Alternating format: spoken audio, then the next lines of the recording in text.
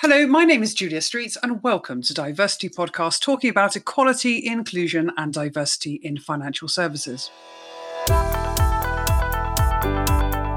On the podcast, we seek to shine a light on positive progress, call out areas requiring further focus, and offer lots of ideas to help drive change. And today, I'm joined by Yasmin Sheikh and James Melville Ross. Yasmin Sheikh is the founder of Diverse Matters, which helps organisations empower their workforce to be disability confident. She helps organisations become more inclusive with a very keen focus on increasing profitability and improving staff retention. She offers a wide range of consulting services, delivering workshops, coaching, and disability-focused events. And her career has included working as a city lawyer for some 12 years. She's an international speaker and in 2018 won the Asian Women of Achievement Awards for her work in tackling preconceptions about disability, LGBTQ+, and ethnic minorities. Yasmin, welcome to the show. Thank you, Julia. Pleasure to be here. James Melville Ross is a Senior Managing Director at FTI Consulting, providing senior counsel to companies in reputation management and financial communications. Based in London, James's 25-year career has included work in Europe and also across to the Far East. He is a strong proponent for equality at work and in society and leads the group's diversity and inclusion efforts in EMEA. He is an ambassador for the disability charity Scope, and his book about his disabled twins, Two for Joy, was published in 2016. James, welcome to the show. Lovely to talk to you, Julia. Wonderful. So it's 2020, fascinating year for everybody, clearly. Yasmin, I'm going to come to you first of all. So tell us what you've been sort of focused on. And I'm also really keen to know, has anything changed since the COVID lockdown? Thank you. Good question. So my main focus in 2020 has been really building an online training program for my clients, so HR, line managers, disabled people, about how to be more confident around disability issues in the workplace. So a lot of my work was face-to-face training, workshops, live events, and obviously, given the situation that we're in, actually the timing was good in a way because it's forced me to sit down and really build that online training, provide webinars and in a suitable format so people can access those in a different way. And also, I'm also pregnant. I'm expecting a baby in June, beginning of July, so that's exciting. But also, I tick another diversity box now in that I probably need some flexibility, even though I'm self-employed. I will need some flexibility, and having online training is probably the way forward to fit around the baby and work part-time. So that's really sharpened my focus. And COVID-19 has forced me to sit down and build this program, which I've been meaning to do for a very long time. And it's interesting because I think flexibility is the watchword at the moment. So it'll be very interesting to see how this year sort of evolves and plays out all the way through. Congratulations, by the way. We've got exciting times for you, for certain. James, how about you? I mean, what's been your main focus for this year? And the same question applies, really. What's changed of late? Well, congratulations, first of all, Yasmin. That's very exciting news. Wonderful. Also, I should point out, I think you introduced me as the lead for D&I at our firm. I'm actually co-lead. I don't think that they would entrust responsibility to a white straight man with two surnames in its entirety. So just to be clear about that. So Focus 2020 for me is the same really as every year, an awareness for disability and understanding. I think it's still the kind of poor relation of diversity. It's too difficult, it's too awkward, it's too unfamiliar for so many people. I think Valuable 500's diverse-ish video, if you haven't seen it, it's absolutely brilliant on this topic. 90% of companies claiming to prioritize diversity, and yet only 4% prioritizing disability. I think people still see it as a niche consideration, even though there's over 1.3 billion people worldwide with some form of disability. I think the commercial imperative is still missing from the conversation. Together with their friends and family, that 1.3 billion people account for a spending power of $8 trillion. And not enough organization are recognizing that. I think, there's still more clothing lines for dogs than there are for disabled people, which I think is a wonderful stat. As for lockdown, I think pros and cons, really. Disabled people are feeling kind of, I guess, in certain respects, a little bit more included because work is more straightforward. Social lives are easier to access without the transport issues and access to venues that normally cause problems. And in many ways, isolation is a permanent state for a lot of disabled people. So in some cases, this really isn't anything new. I think the virus has also sparked a wave of public empathy, which has been positive for the disabled community.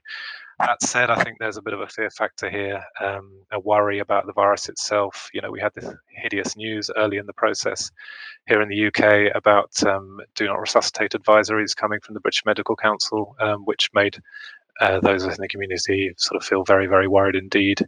And of course, the economic impact. Life is 3 times more expensive for most disabled people. The budget cuts for local authorities, suspension of critical charities that we all rely on. And the irritation of still not having British Sign Language at the government daily summaries is still causing consternation for some of us. So there have been pros and cons, I'd say. Thank you, James. And there's certainly a lot in that we'll unpick for sure. And I mean, Yasmin, if I may just come to you, you describe yourself when we've been doing our sort of preparation for the podcast. You describe yourself as a full-time wheelchair user, and I would love you if you could share some of your insights into your personal experience. Gosh, that is a massive question. Well, initially, when I was first injured, I had a spinal stroke back in 2008, so I was 29 years old, and came as a huge shock as somebody never spent any time in hospital whatsoever. And I fell into that category where 86% of disabled people actually acquire their disability whilst at working age. And I was working at the time as a lawyer in the city, as you said in your introduction, in a big firm. And ironically, I was practicing personal injury law. You can't make this stuff up, can you? It's the shock of having a different body, because when you have a spinal cord injury, it's not just the not walking. In fact, you realise that's almost the least of the issues. Your bodily functions change, your skin, everything, bladder, it's personal care, the way you wash, dress. And then it's the huge psychological adjustment that you have to make about how you see yourself differently, but how you identify now and how other people look at you as well. And when I came out of rehab, I was off work for about a year. What struck me was obviously the way I move around is different, the lack of accessibility, I was 29 years old in my prime, all the pubs, clubs, favourite places to go, restaurants, hugely inaccessible. And I live in London. I was shocked that hardly, any train stations were accessible. And if they were, you pray that the lift was in order. And once you sort of get more familiar with where you can go and boring things like where to find a functioning disabled toilet, which hasn't got a load of rubbish used as a store cupboard, which is another issue, or they put a table in front of the disabled toilet and you've got to disturb lots of guests. I mean, it's sometimes the little things that really bug you, that is, quite frankly, sometimes it's exhausting being a disabled person. And that's just a small insight. What I realise in terms of the workplace is when you've navigated the travel, the lack of accessibility, I had to get a taxi to work instead of the train because my usual route wasn't accessible, is how work looked at me, how my bosses looked at me. Now, a lot of this is not all bad. I mean, there is, I had a good boss and a bad boss. There's a lot of, I call it misplaced paternalism, where I have a visible disability and obviously I look different now, and people are trying to do the best. They probably make huge assumptions about what I can't do, mostly, not what I can do. People are afraid, and James said there is still a lot of awkwardness around disability. It is the poor relation.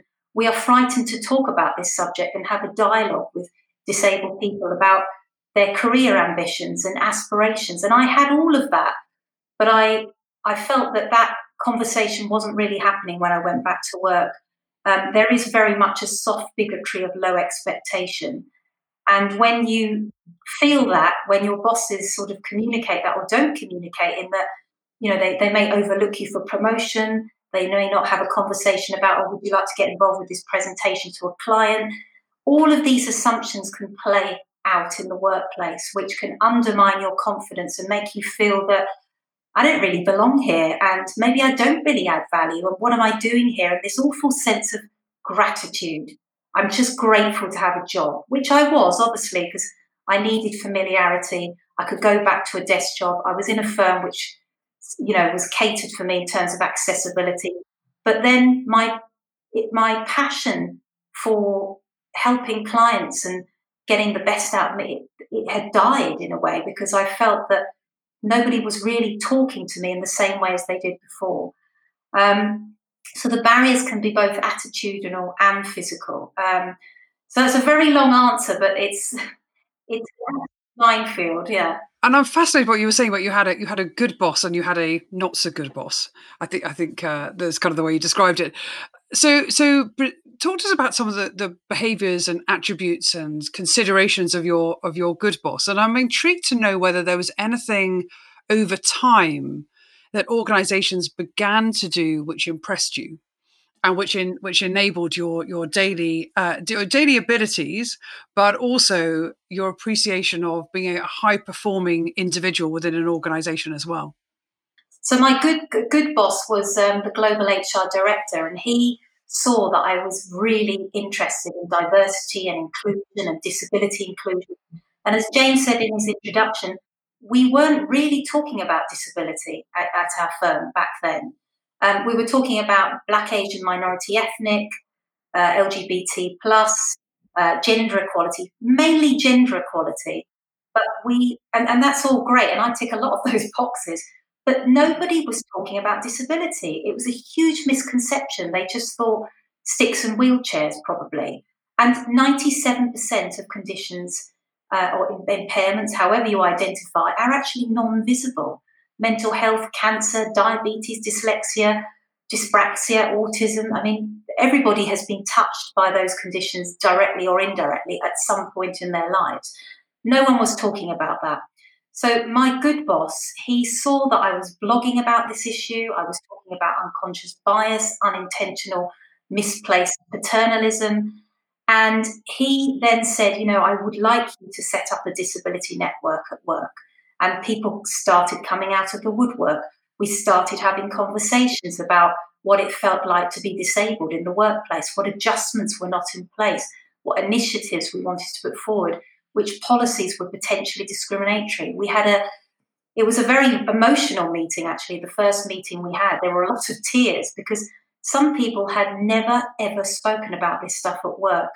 It was really quite moving as well. And there was a kind of community spirit about, we all had very different impairments and health conditions, but in some way we could bond together because we've had felt marginalised previously. And if you don't talk about something, sometimes that's even worse because you think, I don't belong anywhere. Nobody's talking about me. So I always say to companies, it's so much better to start a conversation. People are very wary about disability, but just do something, get things going. On to your second part of the question, what's impressed me about how organisations are taking this seriously and putting disability on the agenda is they are starting a conversation. And you know what? You might get it wrong, but that's fine. That's how we learn. That's how we get feedback. That's how we improve.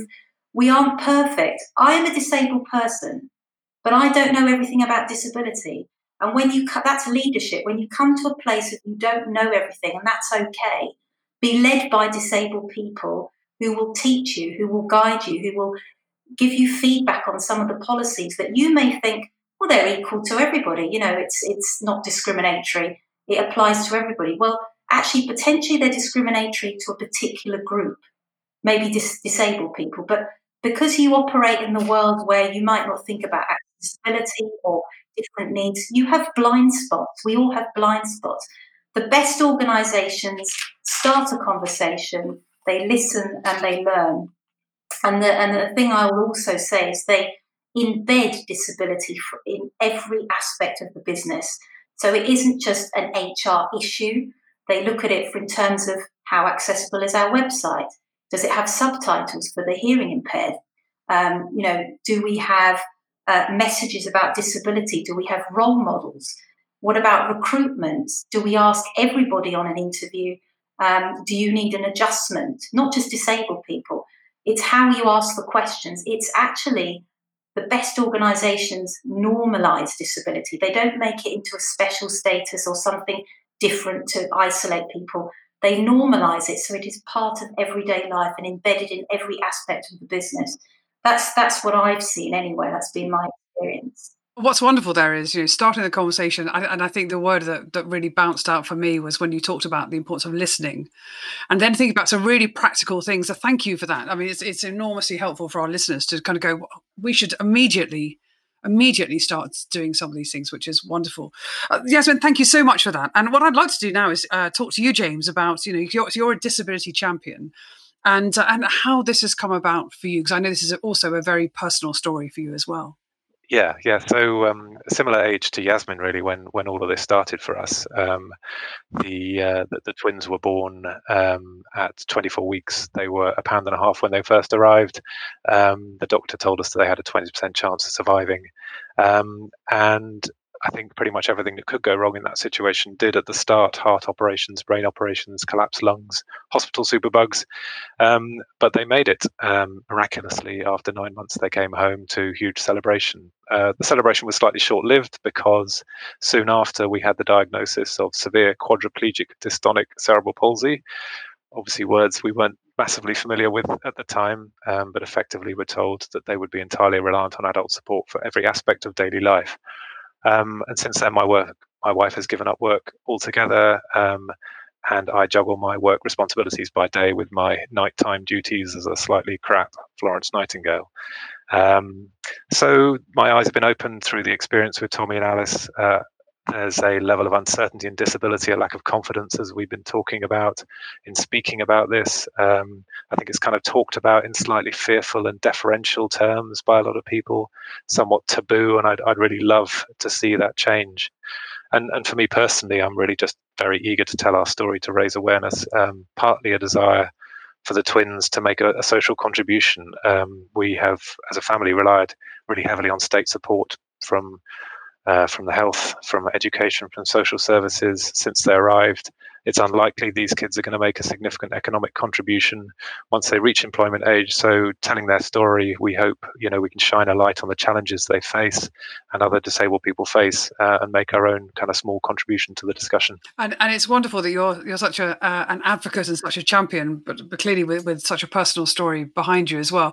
I'm intrigued to know, when you've been in your organisation and also talking to other organisations as well, have you witnessed any sort of moments of awakening or any corporate breakthroughs almost, where people have sort of really woken up to the contribution that people with disability, visible or invisible, can make, and also that have benefited people with disability in the workplace as well?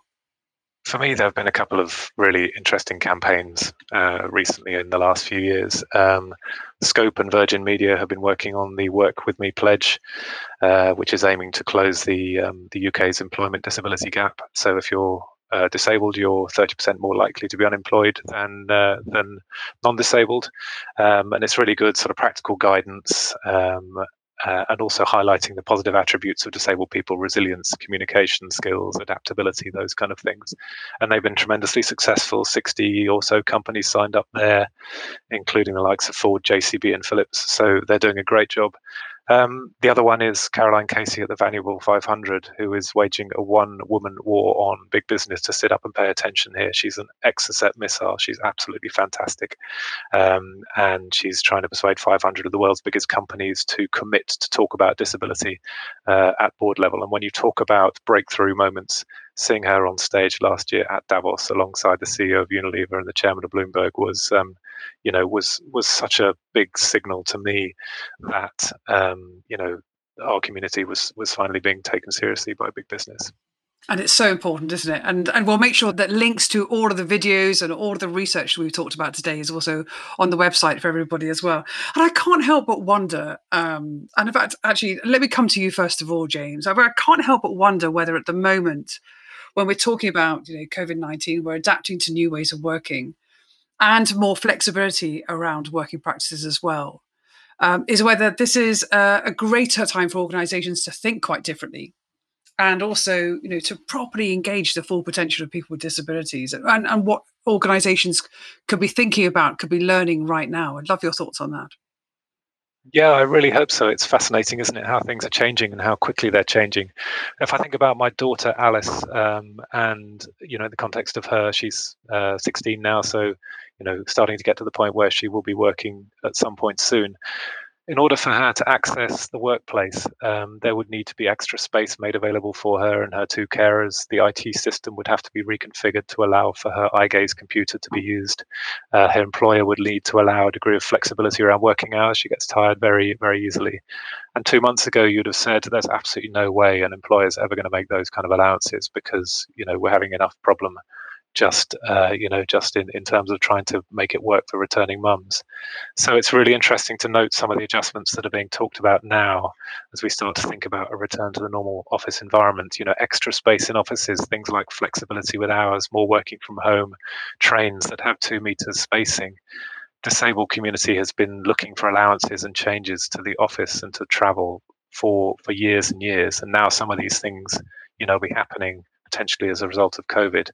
So I'm happy this might make life easier for disabled people, but also slightly miffed that these things are only happening now that they affect everyone. Yes, so and we're recording this actually in self-isolation over a particular platform, and we could see each other through video cameras and web cameras as well. And while James was talking there, Yasmin, you were nodding along, smiling, nodding along as well. Love your thoughts to the same question, really, which is what can organisations learn right now, and what can change, but also how do we avoid the risk of returning to the way that things were before?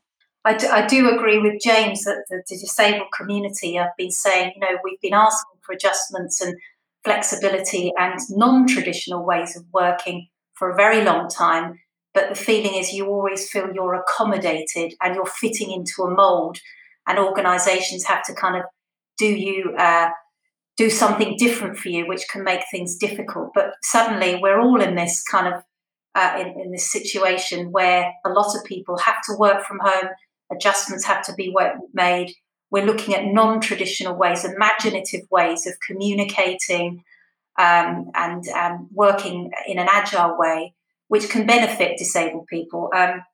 So I'm hoping that after we've come out of this and that we will learn lessons. I sound like a politician now, but learn the lessons from all of this and take the good bits. And I think to avoid people going back to the old ways, that again, it's having an analysis and listening to disabled people, or actually not just disabled people, but people who need flexibility in the workplace, working parents, people who've got dependents, people who probably didn't say they had a health condition before, but they have to now because they have to shield or work from home because going into the office potentially could be dangerous for them in terms of getting the infection. So maybe they've had to out themselves and now for the first time declare they have a disability or impairment of some kind.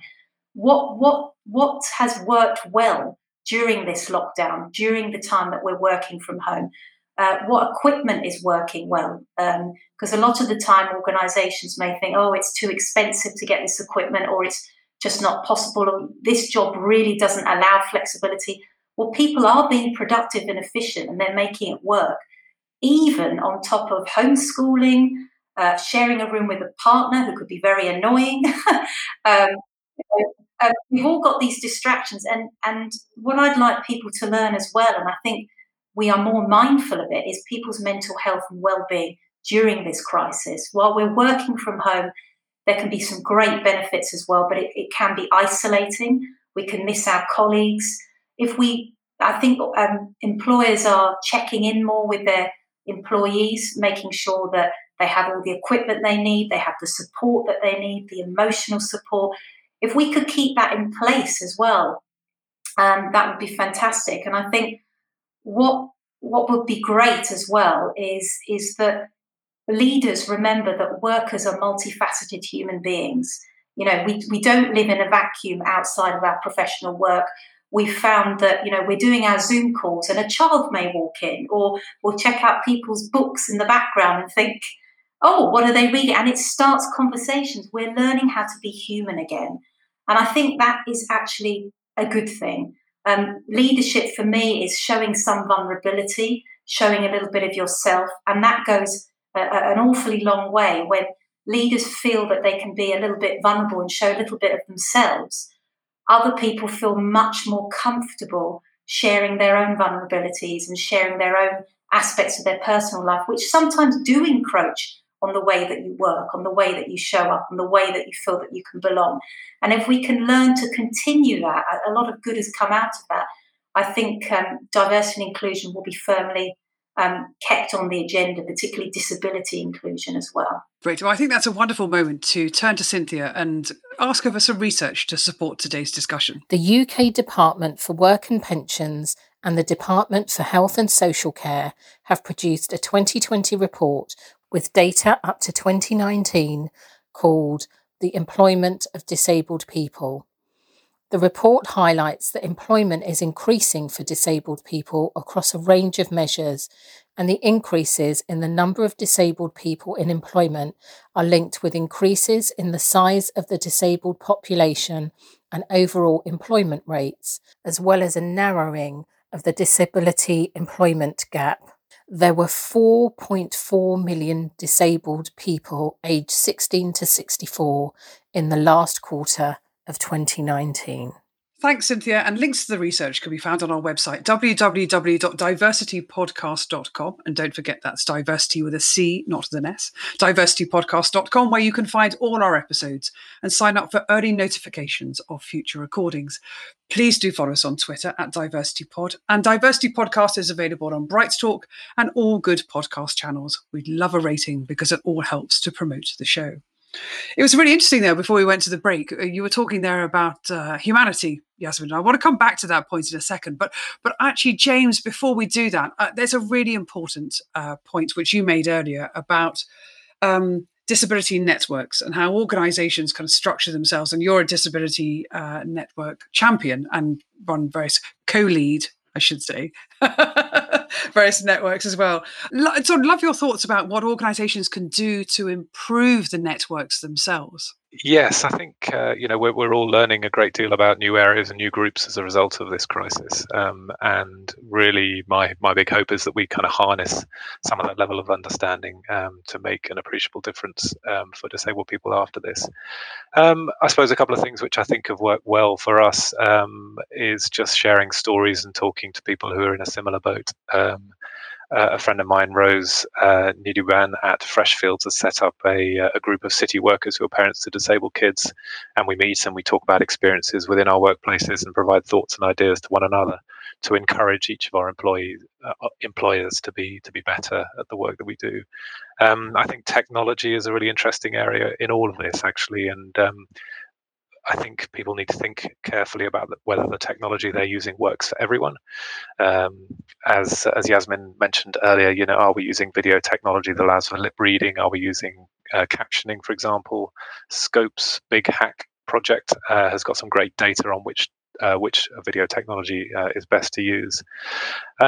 And then it's about awareness, I think. Our own organisation, we had a wheelchair day last year to raise money for the wheelchair charity WizKids. And, I know different people have different views about the effectiveness of these things. As a wheelchair user, I'd be interested to know Yasmin's view on it. But we had 20 partners spend the day in chairs, and I think it moved everyone's understanding forward a bit, even my own, as somebody who, is very used to pushing wheelchairs with the twins. I didn't expect to learn much that was new, but I was wrong. I had one experience where I was getting off a train and somebody said to the colleague who I was with, "Does he need help getting off?" And I'd heard about this happening to other people, but I'd never, to witness it firsthand was quite an affront. The assumption that I wasn't capable of answering that question myself, by virtue of me sitting down rather than standing up, seemed a bit of an oddity. So lots to do and lots of different ways in which I think we can improve the way that we think about this topic.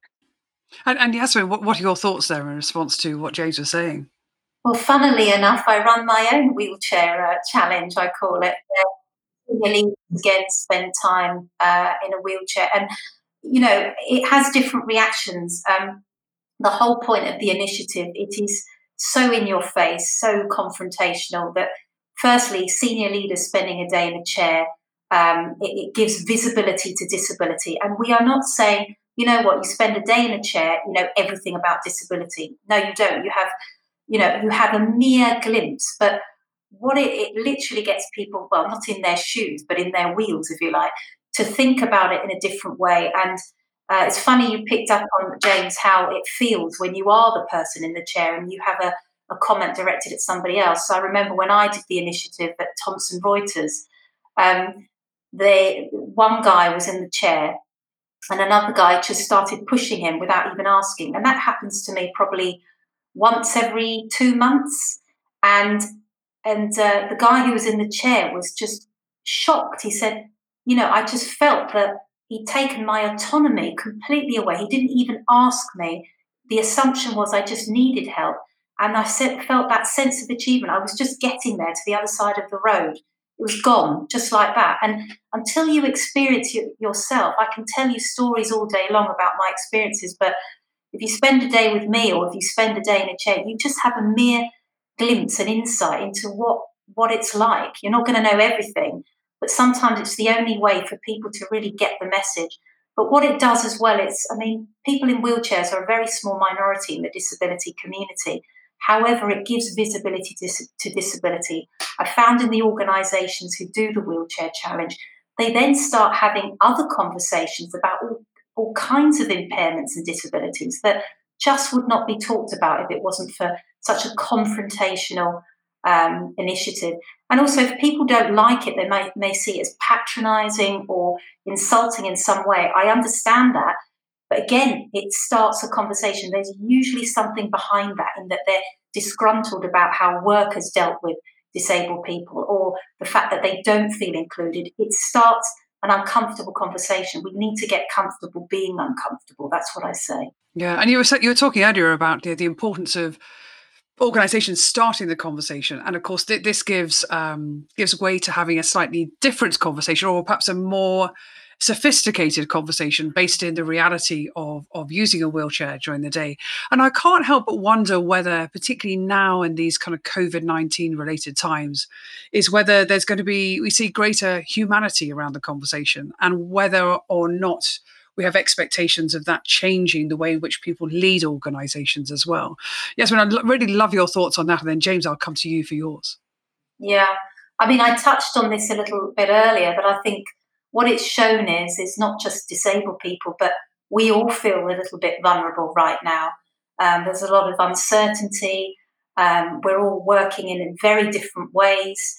It's unsettling. We don't know, when we do come out of lockdown, how things will be, 2 metre rule apart, and how things are going to happen on, public transport.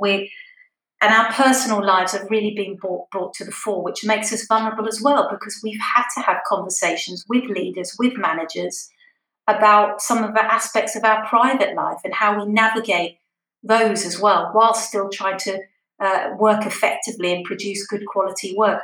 It's forced us to have these conversations. But also for managers, they're dealing with a stressful situation. They're dealing with their own issues, but they're also trying to manage a team remotely. So it's shown a great level of humanity, this crisis, in that people have had conversations they probably have never had before, which can be sometimes a good thing as well. And as I said, it shows that we are multifaceted human beings. And I think in some ways it's increased our level of communication, our dialogue, and made us think about the simple things like listening, checking on someone's well-being, having a conversation, not necessarily about work, but just saying, how are you juggling all of this? Is there anything I can do? What else can I do to support you?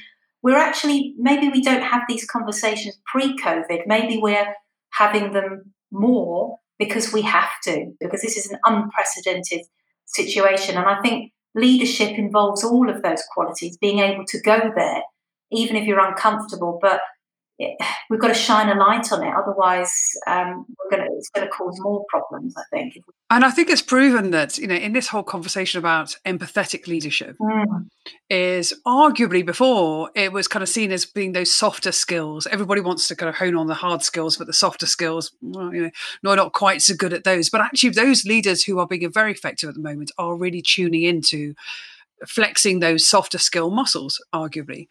And James, I'd say I'm really keen to hear your thoughts on this as well, but also extending it a little bit further into, I'm really, really keen to make sure that this stays high on the agenda about diversity and inclusion. So wrapped into the humanity of leadership, but also are there things that we should be doing to make sure that this conversation stays high on the agenda?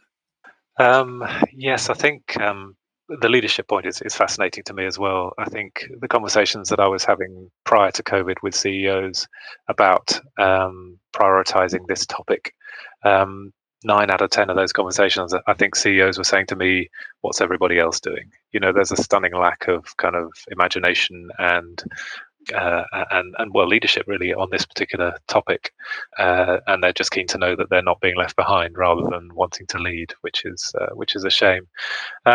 As for keeping diversity on the agenda, I think I do worry that it becomes deprioritized. I was a bit worried to see the decision to allow companies to delay gender pay reporting come through as a result of the coronavirus outbreak. I think that then has a knock-on effect for those of us who are waiting and hoping for mandatory reporting on BAME and disability and those other topics. And it's going to be even longer now, I think, for those things to happen. So I think it's really incumbent on those of us in the community to keep the pressure up, to keep thinking about clever campaigns and banging the drum for diversity. And I think also to be creative about the way that we're thinking about making adjustments. A lovely story, I met with a chap from the Department of Transport a few years ago. He's a dad to a severely autistic teenage son.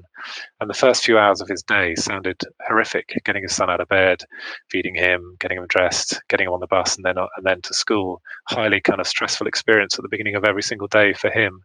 And his colleagues understood this and understood that they weren't to put meetings in his diary until 10 o'clock in the morning. So he had an hour at the beginning of every day to decompress, calm down, and get to a point where he was ready to face the day. So I like that kind of creativity from colleagues to show we understand your situation and we want to adapt to make it work well for you. And it really feels to me like now more than ever, I talk to people all the time and they're like, actually, I need to carve out my day differently. I need to work very differently. And that's, that's as an extension of that is everybody should be having that conversation about how does your working day work for you? And of course, then the benefits of that will be just enormous as well.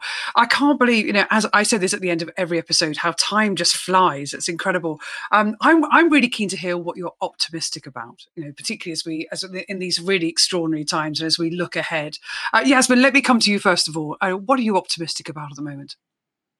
Well, what James just shared with us, that gives me hope as well, and that we are not being wedded to traditional ways of working, thinking people have to work the strict 9 to 5. We're becoming more imaginative, more empathic towards people who have different needs and different requirements. It's not saying to them, we're giving you an easier time and you're coming in later. No, they have different circumstances, and it doesn't mean that they're less efficient or productive. It's just, putting people on a level playing field. And I'm optimistic about the fact that accessibility, because we've had to make the adjustments for people, by and large, it's proved that it was possible all along, and COVID-19 has just forced us into this situation. So I'm hopeful and optimistic that some of those arrangements which are working perfectly well will stay in place. It will be harder for employers to say, this isn't a job where you could have flexibility or you really need to be in the office. Actually, we're managing okay as we are, and in some ways even better. So I'm hopeful that those arrangements stay in place. We can get more disabled people contributing, feeling more valuable, and thinking about actually possibly, promoting, hiring, being more ambitious when it comes to disability, because sometimes people need an example of how it works well, because, a lot of people are fearful or ignorant really about what disabled people can and cannot do. So if you've seen it work well where people are working effectively at home or in a different way, it might hopefully give you proof that this can work in the future for other people as well. And the words you used earlier about, the soft bigotry of low expectation. Let's all just aim higher, because there's so much potential. There's so much opportunity. You've been using words like, efficiency and productivity. And of course, a flexible model can really achieve that. James, I'd love to hear your final thoughts about, what are you particularly optimistic about at the moment? Yes, funnily that phrase was one that I scribbled down as well, because I think it really chimed with me. It's since the twins were born, I think they've been dealing with that, and every time we've had an expectation for them, we've had sort of sidelined looks from from medical staff, and so yeah, that really appealed to me, that idea. I'm really optimistic about what technology can bring in all of this. Really excited about that. I think, being part of some really interesting conversations at the moment with Scope, particularly around their Big Hack campaign, helping to big tech to think about how accessibility gets designed into technology products and websites, right from the start rather than as an afterthought. And I'm also kind of interested to see where we go with this gear change in public perceptions, whether it sustains us. I think we've all learned over the course of the last few months just what's important in terms of families and friends, and also we've learned to value those people who are working in the shadows to bring so much value to our country, and I really, really hope that we can sustain that in future years as well. It's been the most wonderful conversation. I can't tell you how grateful I am for you both taking time out of not only busy days, because you're both incredibly, exceptionally busy, but also to share your stories about your personal journeys as well, and your personal backgrounds and your familial circumstances. Yasmin, we wish you every success. As it's an exciting year for you, for sure. And James, thank you for sharing the story about your twins as well. It's been a wonderful conversation. And as always, to all our listeners at Diversity Podcast, thank you for listening. James, Yasmin, thank you. Thank you, Julia. It's been really brilliant being here. Thank you for a wonderful conversation.